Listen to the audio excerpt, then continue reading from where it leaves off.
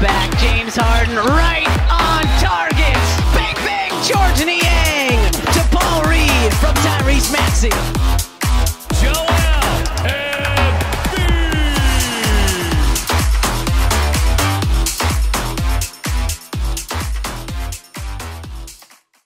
What is going on, guys? Welcome back to the Pick Swap Podcast. My name is Sean Bernard as usual. Today I'm here with Sam DiGiovanni of Clutch Points, friend of the podcast, been on before. Happy to have him back. Sam, how are we doing today? Doing good, man. Very excited to be back. There's a lot of good Sixers basketball being played recently, so I'm glad we're on to talk in a more positive time of the season. They came very close to losing their win streak, but they held on, and now it's at 5.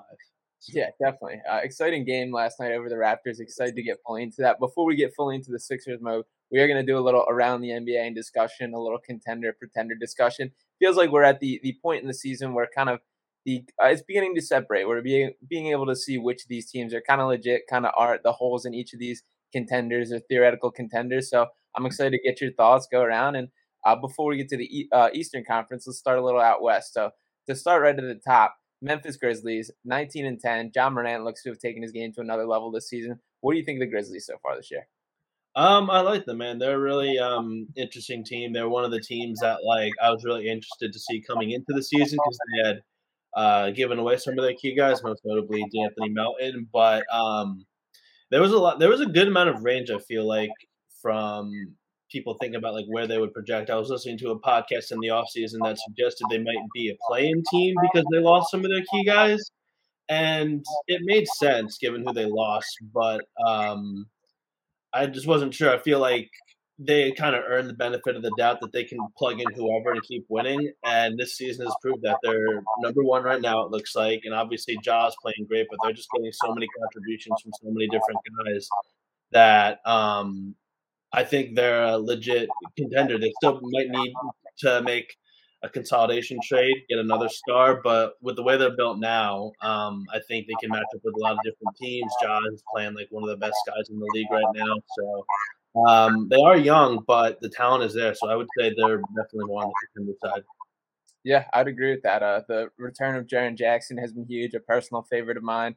David Roddy, a nice addition, a nice plug-and-play guy, courtesy of the D'Anthony Melton trade, which the Sixers are certainly grateful for. So I like this Grizzlies team. They're definitely a little youthful. I think there's a chance that they come up a little short this year and take a punch in the mouth come postseason time just based on their youth and needing to take maybe one more step. But they're building something, and I think most notably they're kind of building a system where they can plug and play guys in a way that I think is key to kind of long-term contenders and having that, which I think is huge moving forward.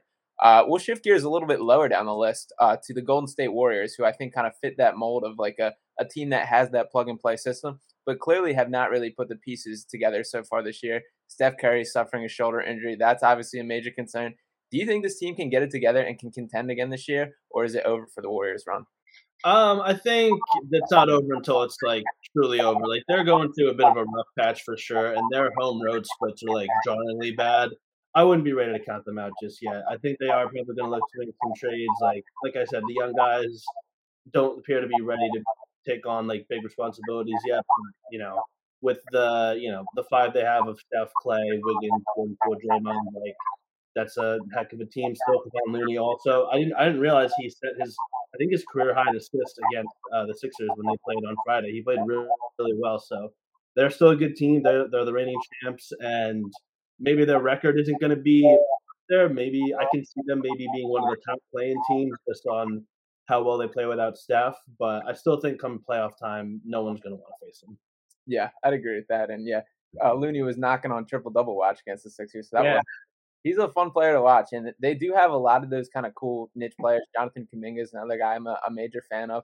It's interesting. I don't think I'm out on the James Wiseman trade. I think he's going to be a guy shipped off for whatever they can get for him kind of at this point. It's been disappointing because I think when looking back at kind of this dynasty, that's going to be the pick that's missed. Is if they had took a LaMelo there or another key guy, that really could have extended this in a major way. They have Jordan Poole as a plug and play, but as far as a key guy that they can build around, they're just kind of missing that there. So I think that they're gonna not look back on fondly. But like you said, you can't count out this team until they're officially down. The Steph injury is something to monitor. I know they said they're gonna reevaluate it in a couple weeks and get a more clear timeline of it. But if that's a long-term thing, definitely is going to help. But you can never count them out. So we'll see what the Warriors turn into. The next team I think has kind of become a little bit of the darling of the NBA is the New Orleans Pelicans. Sitting 1.5 games back from the first seed, 18-12 record on the season. Zion's obviously taking the court again. That team looks to be meshing. What do you think of the Pelicans so far this year? I like them a lot, man. They were a team that just seemed like one of the more interesting rosters coming into the year, and they were a team that I felt like didn't have a major hole, but didn't have the typical makeup of like a really good team. Like obviously everyone knows Zion is super good, but just like the concerns about his injury, how he fit in with the new pieces, this new identity, but just fitting in seamlessly, man. They look terrific. I believe he came ahead of Embiid in the ESPN straw poll for MVP, which I thought was interesting. I get it; they're one of the top teams. I would still put Embiid over him, but like he's going to be an all-star. You know, he's the engine behind their team, and his supporting cast, like they make shots, they defend. I really like what they have in New Orleans, and I think it's going to be tough to buy them as a contender just because like they're year two of this kind of core, but I feel like they can match up with a lot of different teams. I feel like they can play up tempo. They have enough talent, creation wise, with Zion, CJ, and Ingram to be good in the half court. And that's a pretty good star trio. But then the supporting cast of guys like Trey Murphy III, Valanciunas, Herb Jones, Alvarado, Dyson Daniels, like they just have a lot of guys. So I would buy them as a contender. I don't think it's too early to say that they have the talent to make a run. Yeah, I totally agree. I'm pretty excited about this Pelicans team, and it is going to be kind of a large leap for them this year. I don't know if necessarily it's going to be a championship caliber run by any means. It might take a little bit of time for that, but they are absolutely moving in the right direction. And like you said, they can win in a variety of ways. Guys like Trey Murphy, super fun to watch. Herb Jones, super cool player. Alvarado, always going to kind of be making his little impact felt. So very awesome. They're coming to Philly pretty soon, so that's going to be a cool test for the Sixers to see too. And it's great to just see Zion like back on the court and doing his thing again. It's been too long since that happened, so I'm happy to see that for sure. I am too. Yeah. Yeah, absolutely. I want to touch on Denver Nuggets next. Jamal Murray back on the court now. Hasn't quite, I think, hit his stride for what they're hoping for yet, but definitely some signs of progress in the right direction for him doing that. Do you think that's the co-star that Jokic needs to officially elevate this team to contender status? I think so when he's healthy. I mean, obviously he's been, he's finally back from injuries. Probably going to need more time to find his footing. Totally understandable. I think it's with him and with Jokic and Murray. They have such a great chemistry. Either one can be the ball handler or the scorer on any given set. Like I really like the chemistry that they have.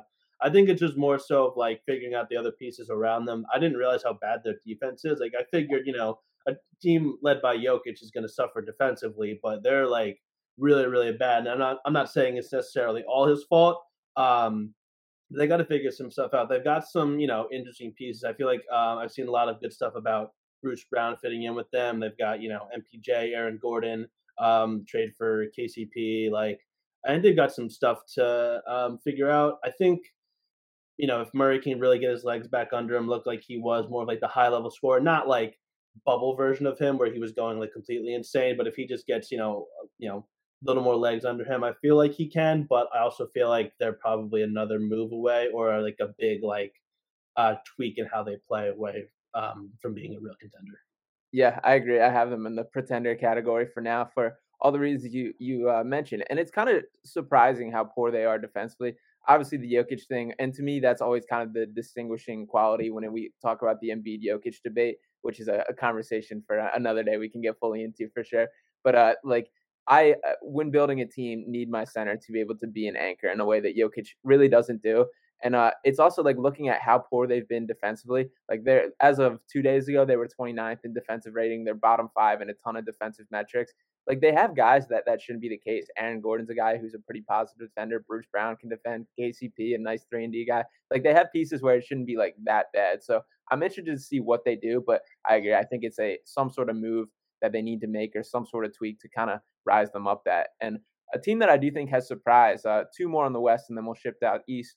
A team that surprised me this year a little bit has been the Phoenix Suns, and they kind of still tied with the Nuggets for second place in the West right now. They're playing better than I think a lot of people gave them credit. DeAndre Ayton, all hurt feelings aside, is kind of doing his thing this year. What do you think of the Suns so far, and are you buying in at all? Yeah, I'm buying in still. I feel like they obviously had an offseason from hell with so many different things, and they still don't have Jay Crowder, but looking at how good they're playing now with one of their starters just like not being there, like I'm sure the market for him, like it's interesting because everyone knows they're going to trade him, but also he's so good that so many teams are going to be in that they could probably get a solid piece in return, probably for the bench, but still, like looking at how good they're playing now, I was watching them play the Pelicans the other day. Booker was just on a tear. The tough shots he was making, I feel like he was getting a little bit of a friendly whistle at home, but like he's still playing fantastic. Even with Chris Paul not at his like super best, the Suns are still a force. So I'm not counting them out until they really start to like fall apart. And I thought this offseason would be like, but they weathered the storm. They're looking really good, and they've got at least one potential upgrade coming with whatever they get from Crowder, maybe even more. So yeah, I'm buying the Suns as a contender.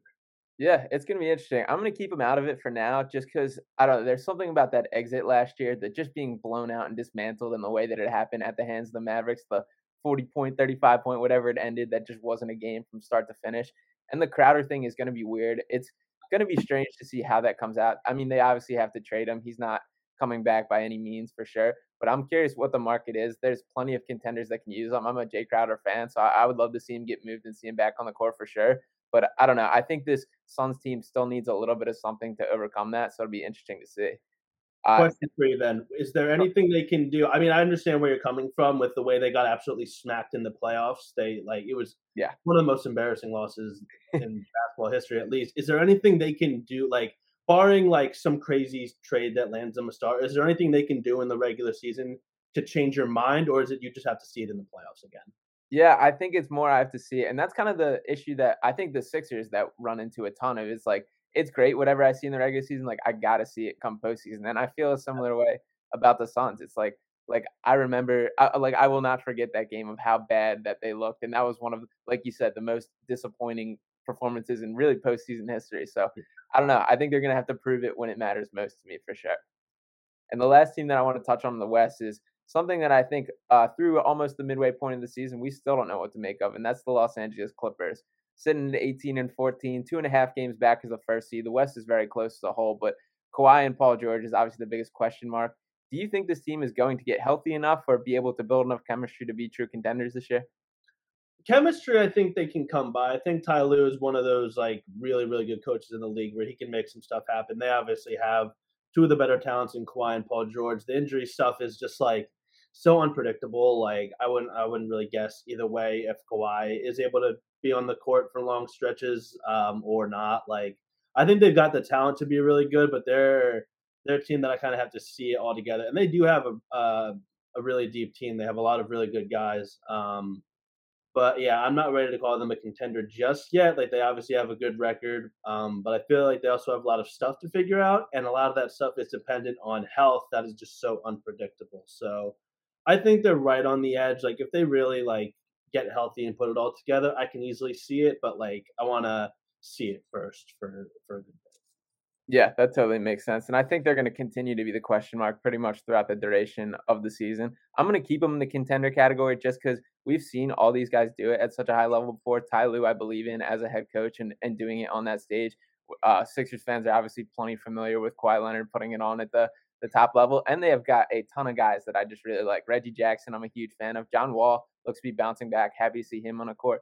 And they seem to just constantly be having wings that can play, like Norman Powell, Amir Coffey. They're just pulling guys that like can play positive rotation minutes that I believe will translate in the postseason. So it's going to be an interesting just to watch throughout the season. And health is the biggest key. I will say I haven't been super, I guess, impressed with how Kawhi looked just from a health, like the way he's moving. I haven't been very excited by, and he's a guy that hurt feelings aside, I would like to see playing at a high level again. So I hope he gets healthy. I hope this team puts it together, but they're going to be a strange team to watch this year.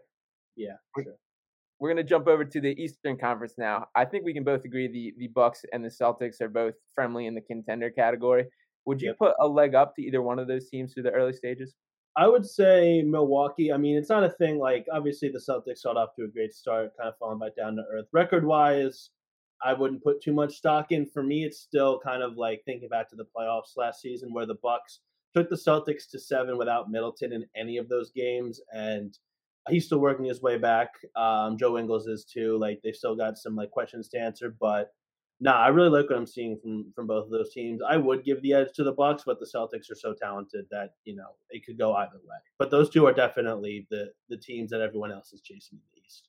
Yeah, totally agree with that. The Bucks are the real deal, and shout out Brook Lopez. What a career this guy has kind of turned Yeah, into. man. Legitimate defensive player of the year candidate. Guy just blocking everything at the rim, launching three-pointers. One of the more fascinating career arcs of anyone in really NBA history, the way he's turned Yeah, things around. But he's a special player to watch at this point, and I love him. So yeah. it's cool he's bringing. You have thoughts on that too?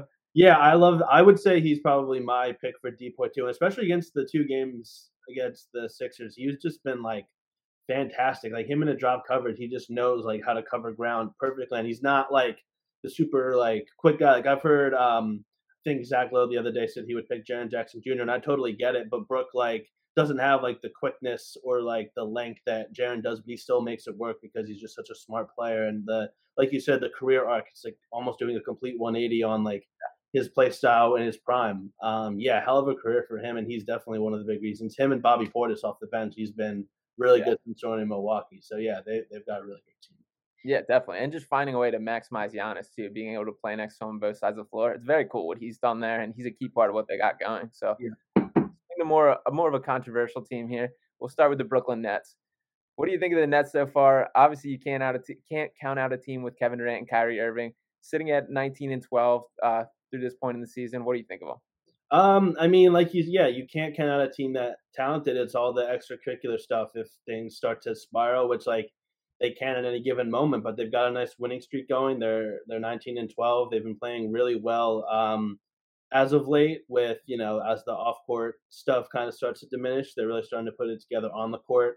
Obviously, KD and Kyrie are fantastic. KD's one of the best scorers ever and is reaching new levels of efficiency. It's just been great to see from him. They've got the supporting cast guys with guys like Royce O'Neal, Nick Claxton. Maybe if you ask Kevin Durant, they shouldn't be the stars because he can't win with them all the time. But it is a solid supporting cast. Ben, I mean, we know the talent he has. He's obviously not looking like his old self completely, or maybe he is, and that's not the greatest thing. But if he ever, if he continues to generate chemistry, find talent, or find the way to play around those guys. I just have such a hard time buying them as a contender because like anything can happen at a moment's notice and they can just implode like that. They are one of the bigger boomer bust teams really we've seen, especially amongst like the higher class of teams in the league. So they have the talent to be a contender. I think it's too early to say just now, but if they continue to play this way, I think they will certainly earn that status come playoff time. Yeah, it's kind of similar to the Clippers, but for very different reasons. This is going to be just kind of a team that nobody really knows what to make up throughout. I'm keeping them in the pretender conversation in that category. I just can't buy into how many egos and everything off the court that can happen at a moment's notice. I mean, Durant literally demanded out this offseason and who is playing at a terrific level this year. So all credit to him. But I also can't get on board with like putting a Ben Simmons team in the true contender category, especially this version of Ben Simmons.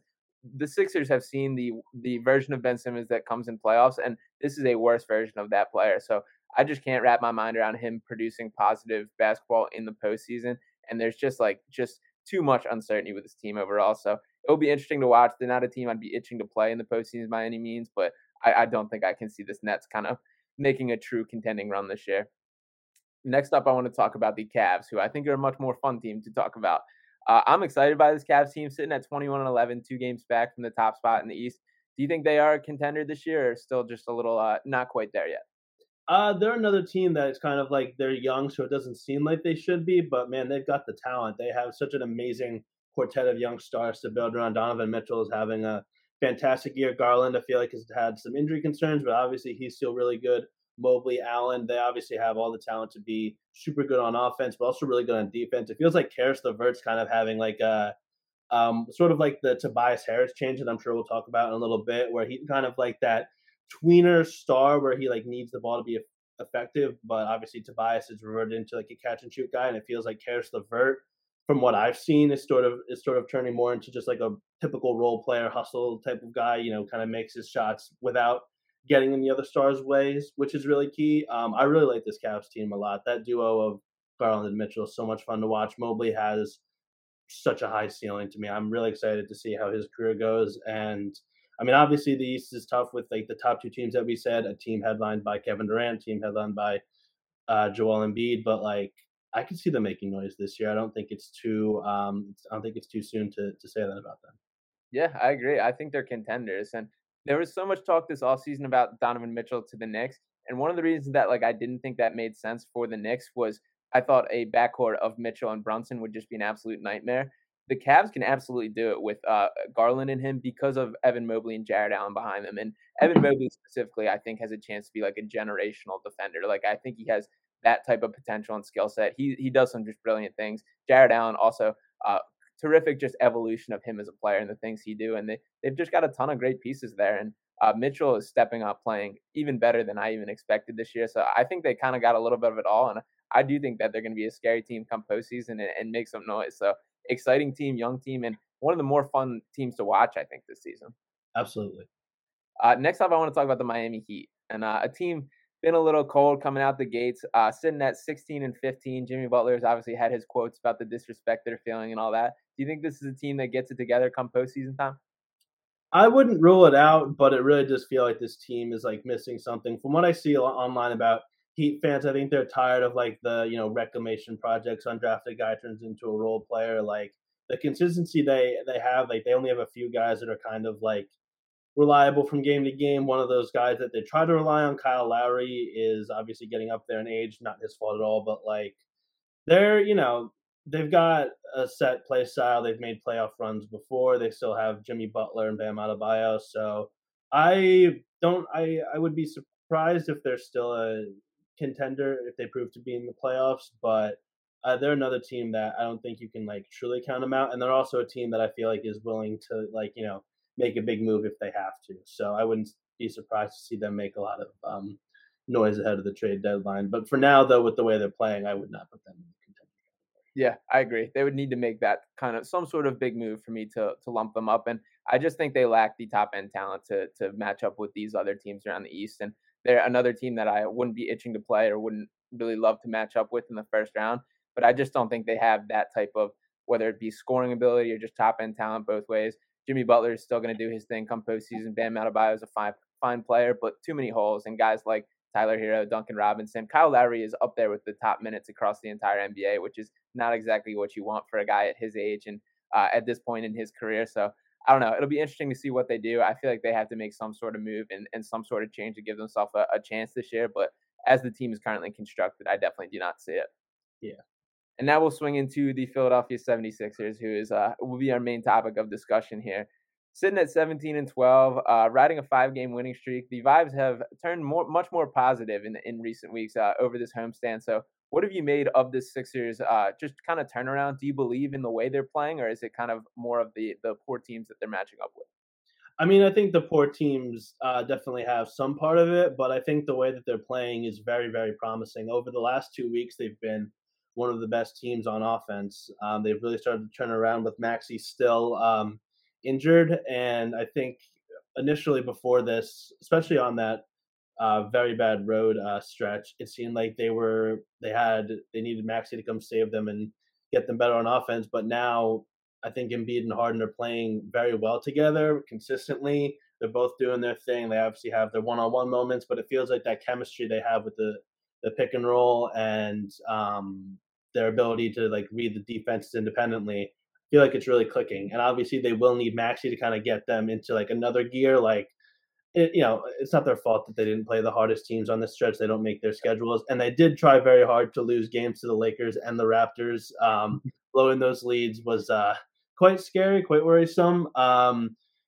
So, yeah, I very much like the way that they're playing. I wouldn't say that this stretch has vaulted them into contender status, even when they do get Maxey back. It's not like, oh, they're playing so well and they have Maxey coming back. They still have a lot to prove.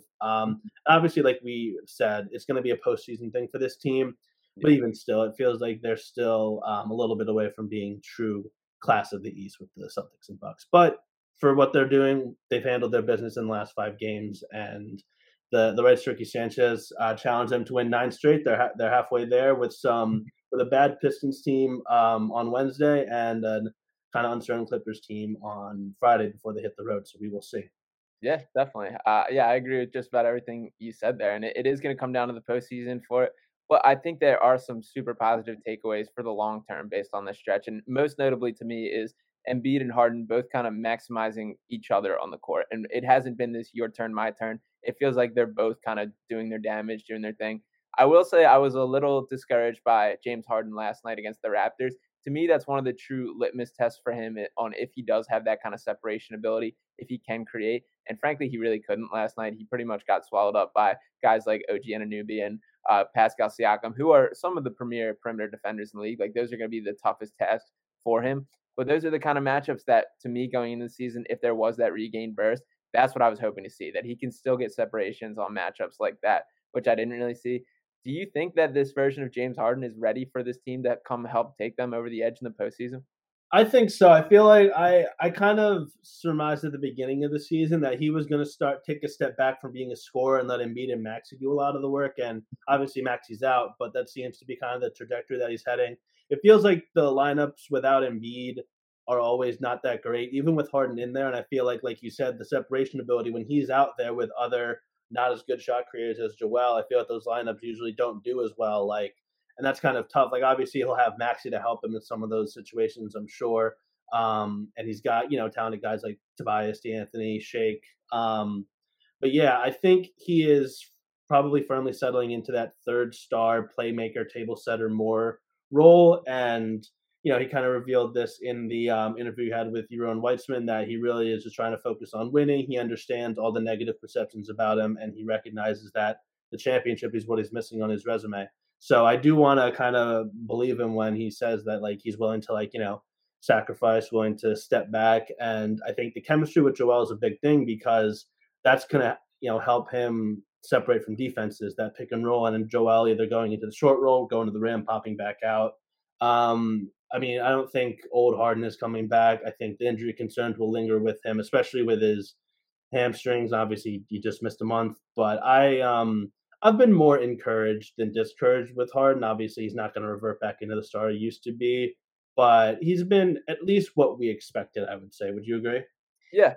I'm still pretty positive on how he's looked this season, and I will say I think he's one of the more misunderstood stars around the NBA. I don't think he's a guy that's like a locker room issue or a bad guy. I think he genuinely has his heart in the right place and wants to win, and is doing what he believes will translate to winning in the best way. And there's moments where it oversteps, such as that Rockets game where we saw the downside of the hero ball and him trying to take a little too much. And maybe we give him the free pass for him being in Houston, having his little homecoming there, or whatever. But Yeah. for the most part, I do think he's been very good. And his biggest role on this team is as a playmaker. And as I talk about like him not creating separation, the Raptors game was also one where I think we saw the glaring why the Sixers are missing Tyrese Maxey. And I think his change of pace, having his downhill ability, that changes the outlook of that game. And they obviously still found a way to win it. So I think that's super important. The story of the night last night was definitely Tobias Harris, though. And I do want to make sure we give him his shine. A guy who, talking about sacrifice and fitting in for the team, you can't get much clearer of a picture than Tobias Harris, who has pretty much changed his shot diet entirely this year to be a catch and shoot guy, one of the most efficient guys in the NBA as a 3-and-D guy. Hasn't been his natural play style throughout his career. Talk a little bit about what Tobias is bringing to this team and just how awesome he's been. Man, he deserves his flowers so much, man. Yeah. The criticisms about his game in the past were well warranted. He was a ball stopper. He didn't have the most efficient shot diet, and the contract was more so the fault of the Sixers putting themselves in that situation. Like, obviously, he's going to go for as much money as he can. It's not his fault that he's overpaid, and I don't know if there's a point where he will play so well that he'll justify that. But he is doing everything he can. He's shooting more of his shots from three than ever before, and he's more efficient from three than ever before. He is true to his word, like he said earlier in the offseason at Media Day. He changed his game. He's willing to take those catch and shoot threes, and he was huge yesterday. Hit some big threes in the fourth and overtime, one of which was unfortunately negated by a foul. But his shooting has been so important, and he's really buying into his role as a supporting cast guy, not as one of the lead ball handlers, which is exactly what the Sixers have needed. He is shooting very efficiently. He's not afraid at all to take those shots, and I think that's a huge part of their offense. But he's also been able to play through injury. He's been willing to switch back to being more of an on-ball creator, like the stretch where the three guys were out all at the same time. He's, helping out on defense. He's not the world's greatest defender, but I feel like he does buy in and he does what he can on that end as well. I've been very pleased with what Tobias has been doing. And I think, Sixers fans are starting to come around and recognize it. It doesn't remove what he did in the past, but you can't change that. All you can do is you can focus on what's happening right now. Tobias is doing that. He is taking a step back, literally more behind the arc, shooting more, doing what the team needs of him. I love seeing fans starting to give him that respect. He was obviously one of the least popular players over the past few years, but now I think fans are really starting to recognize that, and he should. He's putting in the work, and it's not just the fact that he's hitting more shots. He's really changing his shot diet, like you said. So big credit to him, man. Yeah, absolutely. He's playing himself into the exact type of player the Sixers need in the role to maximize everybody, which hasn't been himself. And I'll say last night specifically, Tobias Harris was underpaid, so I was happy to see that. And Hitting, he's a sharpshooter now. That quote was I didn't see that because that was on TV, but that was a fantastic quote.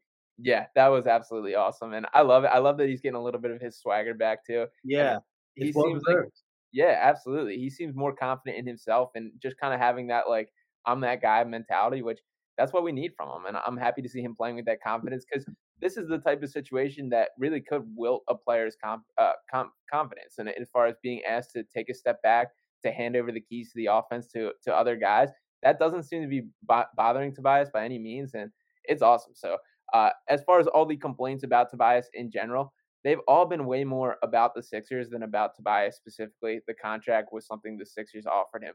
His fit was, they brought in these other guys too. It's like you're asking him to do something that's not necessarily him or ever really has been him. So he's always been a guy who's put the team first, done whatever's necessary, been a model on and off the court. So I'm happy to see everybody rallying around him, and it's just awesome. I guess to shift gears a little bit, lining up aside from him is PJ Tucker, and there's been a ton of conversation about Tucker amongst the Sixers fans as well.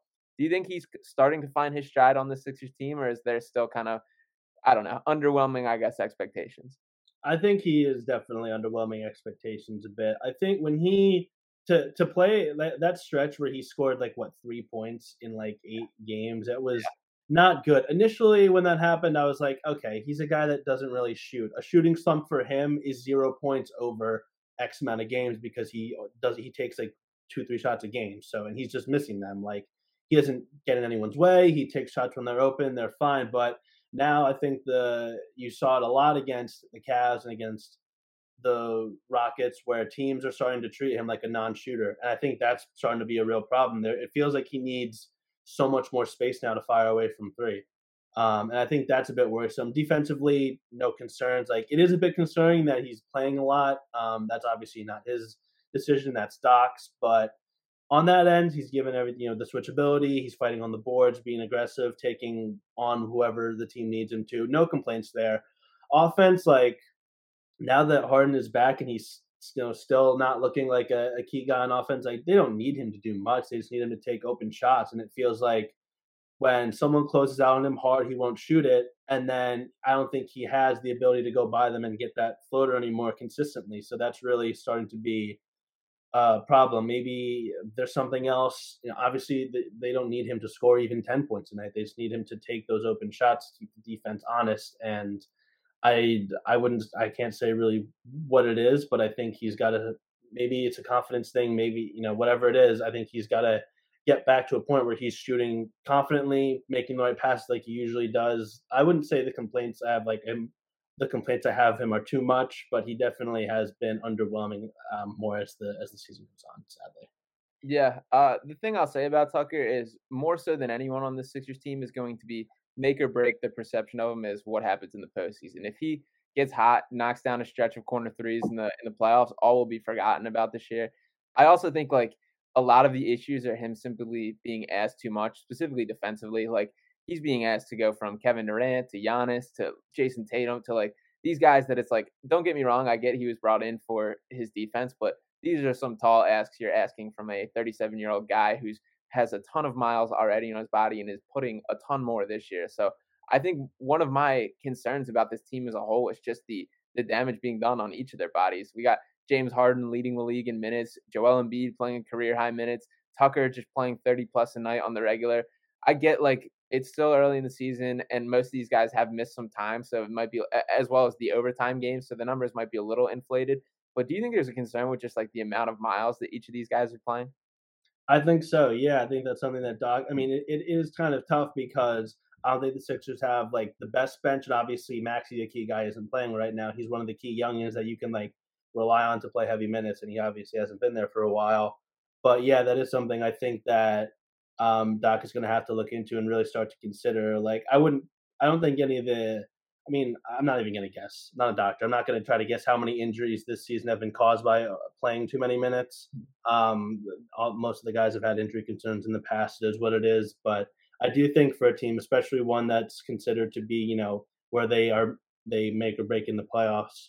I do think Doc is going to have to change his rotations a little bit, and maybe he's just trying to, it is still early in the season, and at least I think they have the time to find the chemistry. But Doc is always adamant with the injuries too that they're still trying to find their rhythm together as a team. So maybe he is just trying to like get them to a level before he'll start to like dip their minutes. And part of it, I think, like if they can establish higher seeding in the East, like if they were playing their key guys less minutes, they wouldn't be as competitive. They might be closer to playing territory than where they are right now. So I think that might be part of it. But yeah, the minutes thing is it's something you don't want to like test out. It's something you want to just like play it safe, especially with how old this team is. Yeah, it's something that it's all good until it's not, and until there's that like that break or whatever. And for Harden specifically, is I guess the guy that I have the biggest issue with, like leading the league in minutes at his age and with the like lingering injury issues is just crazy to me. Specifically coming back from that foot issue, and for Doc to talk about how he's on a minutes limit and then to go play him 40 plus against the Rockets. And I get it was a double overtime game, you're trying to win, but it's still like we got to have the big picture in mind here. And sometimes I think that gets lost in Doc's mind in trying to win each individual game, which don't get me wrong, is important, but there just has to be like the games that are going to matter is come postseason. So making sure these guys are ready. So something I definitely would like to see scaled back over the rest of the season for sure. I wouldn't mind a load management game against the Pistons tomorrow. And these are games that like the Sixers should be able to handle without. And like you said, the Maxey injury makes it difficult because that's a guy who you'd be leaning on as a primary player that like if he is healthy and giving those guys rest. But they have to find a way to beat these lower level teams without their stars if they want to be the true contending and complete team that the perception of them that they want to be. So I guess to talk about some of these players that we expect to step up, at the top of my head pops off is D'Anthony Melton right away, who's been absolutely awesome. Talk about Melton a little bit and the other bench guys that you think have made a positive impact so far. Yeah, Melton is sadly coming off a rough game. Like he did not take any bad shots yesterday by any means, but just seeing him continually miss, I'm like, man, that's tough. And he's still like he saved his makes for the fourth. He had some great plays. So obviously that one game is not enough to shake me on Melton. He's been as good as advertised for the Sixers. Deep, like he really is Mr. Do Everything. He does so much for them. It's been very fun to see him, come in and out of the starting lineup. I feel like he's been definitely one of their key guys, and he might be someone that I think maybe you want to save PJ or Tucker, slide him in the lineup. Like I feel like he can. I think we might have talked about this in the offseason. He can kind of guard forward. He can play down with Maxey and Harden with Tobias as the forward and Embiid at center. Or he can step in as a guard. I've really liked what I've seen from him so far. George Niang too. It's not just the shooting, obviously. Bang bang, George Niang, the minivan. His shooting has been key. But I really like how he attacks closeouts too. He's got a bit of that, slow-mo attack to him. He's got enough control. He's not going to blow by anybody, but he's got that control where he can, at least try to get a shot off. Defensively, he's someone that you would look at and like question if they can play in the playoffs, but he tries on that end. He contests shots. He's doing really good getting the two, hands up and contesting. He definitely puts in the effort, and I don't think he's been like, they don't bleed points when he's out there, so I feel like he's been mostly fine. The backup center spot is so hard to nail down because Doc seemingly goes like 5 games it's Paul, 5 games it's Trez, back and forth, whatever. I would definitely lean Paul over Trez more. I think, especially in the road trip, more beginning of this homestand, I feel like Paul is really starting to come together. He obviously has his bad moments, but someone that erratic, someone still trying to he still doesn't have like a full season of NBA ball under his belt. So he's still trying to figure some stuff out, and I do kind of wish Doc would let him play through his mistakes more. But yeah, those three, and obviously Shake, kind of lost in the shuffle beginning of the year, but once he was called on, he stepped up big time with some unbelievable games, really getting them through a tough stretch. They were playing really competent basketball because of him with their stars out, and I feel like he, showed Doc like he demanded playing time with how good he was playing, putting up legit all-star numbers against bad teams, but still helping them a lot after not playing that much in the beginning of the year. So, the Sixers bench gonna be, it's tough. Obviously, again, Maxey out, one of the guys has to step up. They're leaving them a bit shorthanded, but those core guys, I feel like if you go into the playoffs with that, you're fine. I think you're still one guy short of being like more confident, but they do have some really nice options, and more often than not, with the guys I just named, I've liked how.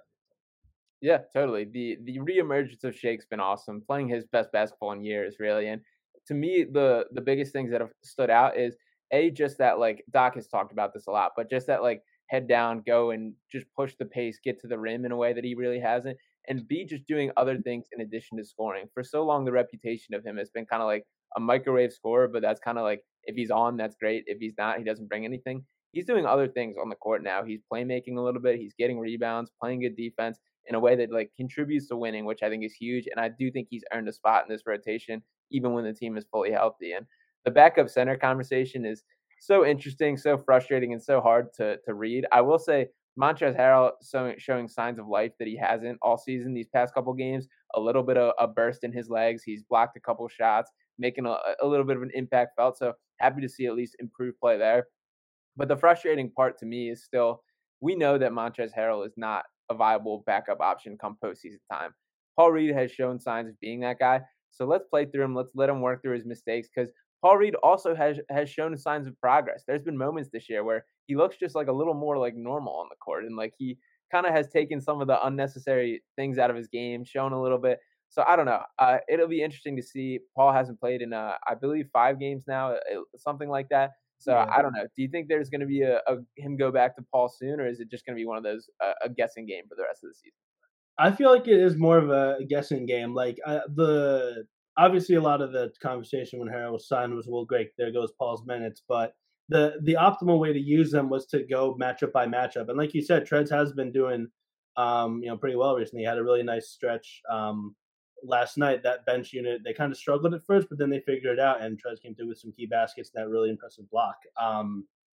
But yeah, it feels like there's like times where you might need more of a creator, someone who can handle the ball more, someone who has more experience being a scorer, and that's Trez. Or you might need someone who can switch a lot, and that's Paul. But it feels like Doc just kind of like picks and chooses and like lets them go for like a few games at a time, regardless of what the opponent. Like Doc said this yesterday, and a few guys, it's not like just him, but that the Sixers worry about themselves and not necessarily their opponent. I think there is some room, at least for something as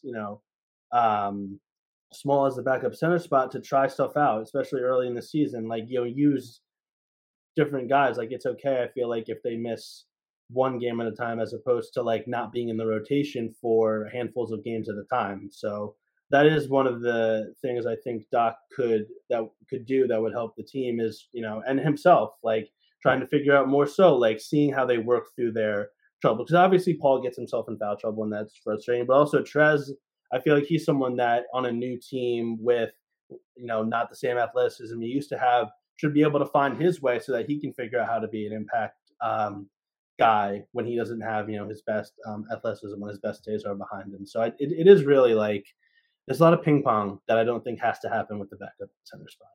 Yeah, definitely. So it'll be interesting to watch throughout. Last question here, and then we'll wrap things up. We talked a lot about D'Anthony Melton already, but I've seen so much, and for the problems that we've kind of talked about with the Sixers in the past, the lack of athleticism, lack of ball handling, 3-point shooting, D'Anthony Melton's kind of the answer to all of these things. I feel like there has to be a way to keep him with either the starting lineup, closing lineup, however you want to phrase it. Do you think that they would go too small going 3 guards? Is there a chance that he gets the nod over Maxey at times, maybe over Tucker? Do you think there's a way that D'Anthony Melton stays in this like closing lineup, best Sixers lineup? Absolutely. I feel like Doc, he's really, showing Doc what he can do. He's doing, he, like I said, Mr. Do Everything. It's one of my favorite nicknames on the team, and it really is That's a good emblematic of one. what he can do. It is a good one, like especially on defense. Like I feel like he is by far the most reliable point of attack guy. The way he gets himself into passing lanes, keeping his hands active, contesting shots, like he just does a lot. And I think that, like you said, you could sub him in with just about any guy you want because he can do so much. He's one of the better athletes on the team. I think that going in the starting lineup, I'm not too sure of. But I feel like at least closing lineup, he's someone that you can plug and play just about anywhere. And I feel like Doc knows that. D'Anthony does play a good bit. He's fifth on the team in minutes, just past PJ. But he really is like someone that you can depend on to play starter level minutes and get a lot out of. So I think that it's something that should vary game by game because it depends on like what the other guys are doing. But that's one of like probably the greatest thing about D'Anthony is he can do so many different things. He can create, he can shoot and spot up. He's a great passer, great defender, obviously, very versatile. So I think there definitely is a spot for him. And the great thing is there's so many. It's not like he's a direct plug and play guy. Take like Shake for example. He's not going to sub in for PJ. He's not going to sub in for somebody else. D'Anthony, like obviously you're giving up size, but you're gaining a great defender who can guard just about anyone he needs to. So yeah, I think there's definitely a spot for D'Anthony. Maybe not to take over as a starter, but to at least be the first guy that gets called up and someone that will play starter minutes. Yeah, I totally agree, and I want to see him on the court just about as much as possible. And specifically to touch on the defense real quick is Matisse Thybulle gets a ton of praise for his kind of ability to just disrupt other teams defensively with the way he gets in pass lane, gets his hands.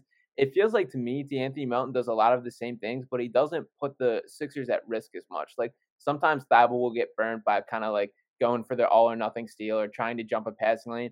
Melton seems to have this kind of knack for like still managing to get his hand in there or in the mix without like losing his guy or losing his mark or just without putting himself or the team in a bad position, which is something that is super intriguing to me. And I just really love him. He's been to me the highlight of this offseason for sure. And I'm thrilled with everything that he's brought to this team. So overall, some positive vibes. Glad we're a little more upbeat about the Sixers on this one for sure. And Sam, I appreciate you for signing on. Let everybody know where they can reach you at. And thank you once again. Thank you, man. You can reach me at by Sam DiGiovanni on Twitter, writing about the Sixers for Clutch Points. I'm there at all the practices, home game stuff. Hoping that the win streak continues. We will see where that ends up. Sean, thank you for having me, bro. I appreciate it. Yeah, absolutely. Always a pleasure, Sam. Make sure to check out. He's got an awesome article on the B-Ball Paul Out the Mud hoodies, which is great. Great stuff there. And all his other written work on Clutch Points and stuff. So awesome follow. Perfect Sixers, guys. Thank you guys for all watching. Make sure to drop a like and subscribe if you have not already. And I will talk with you next.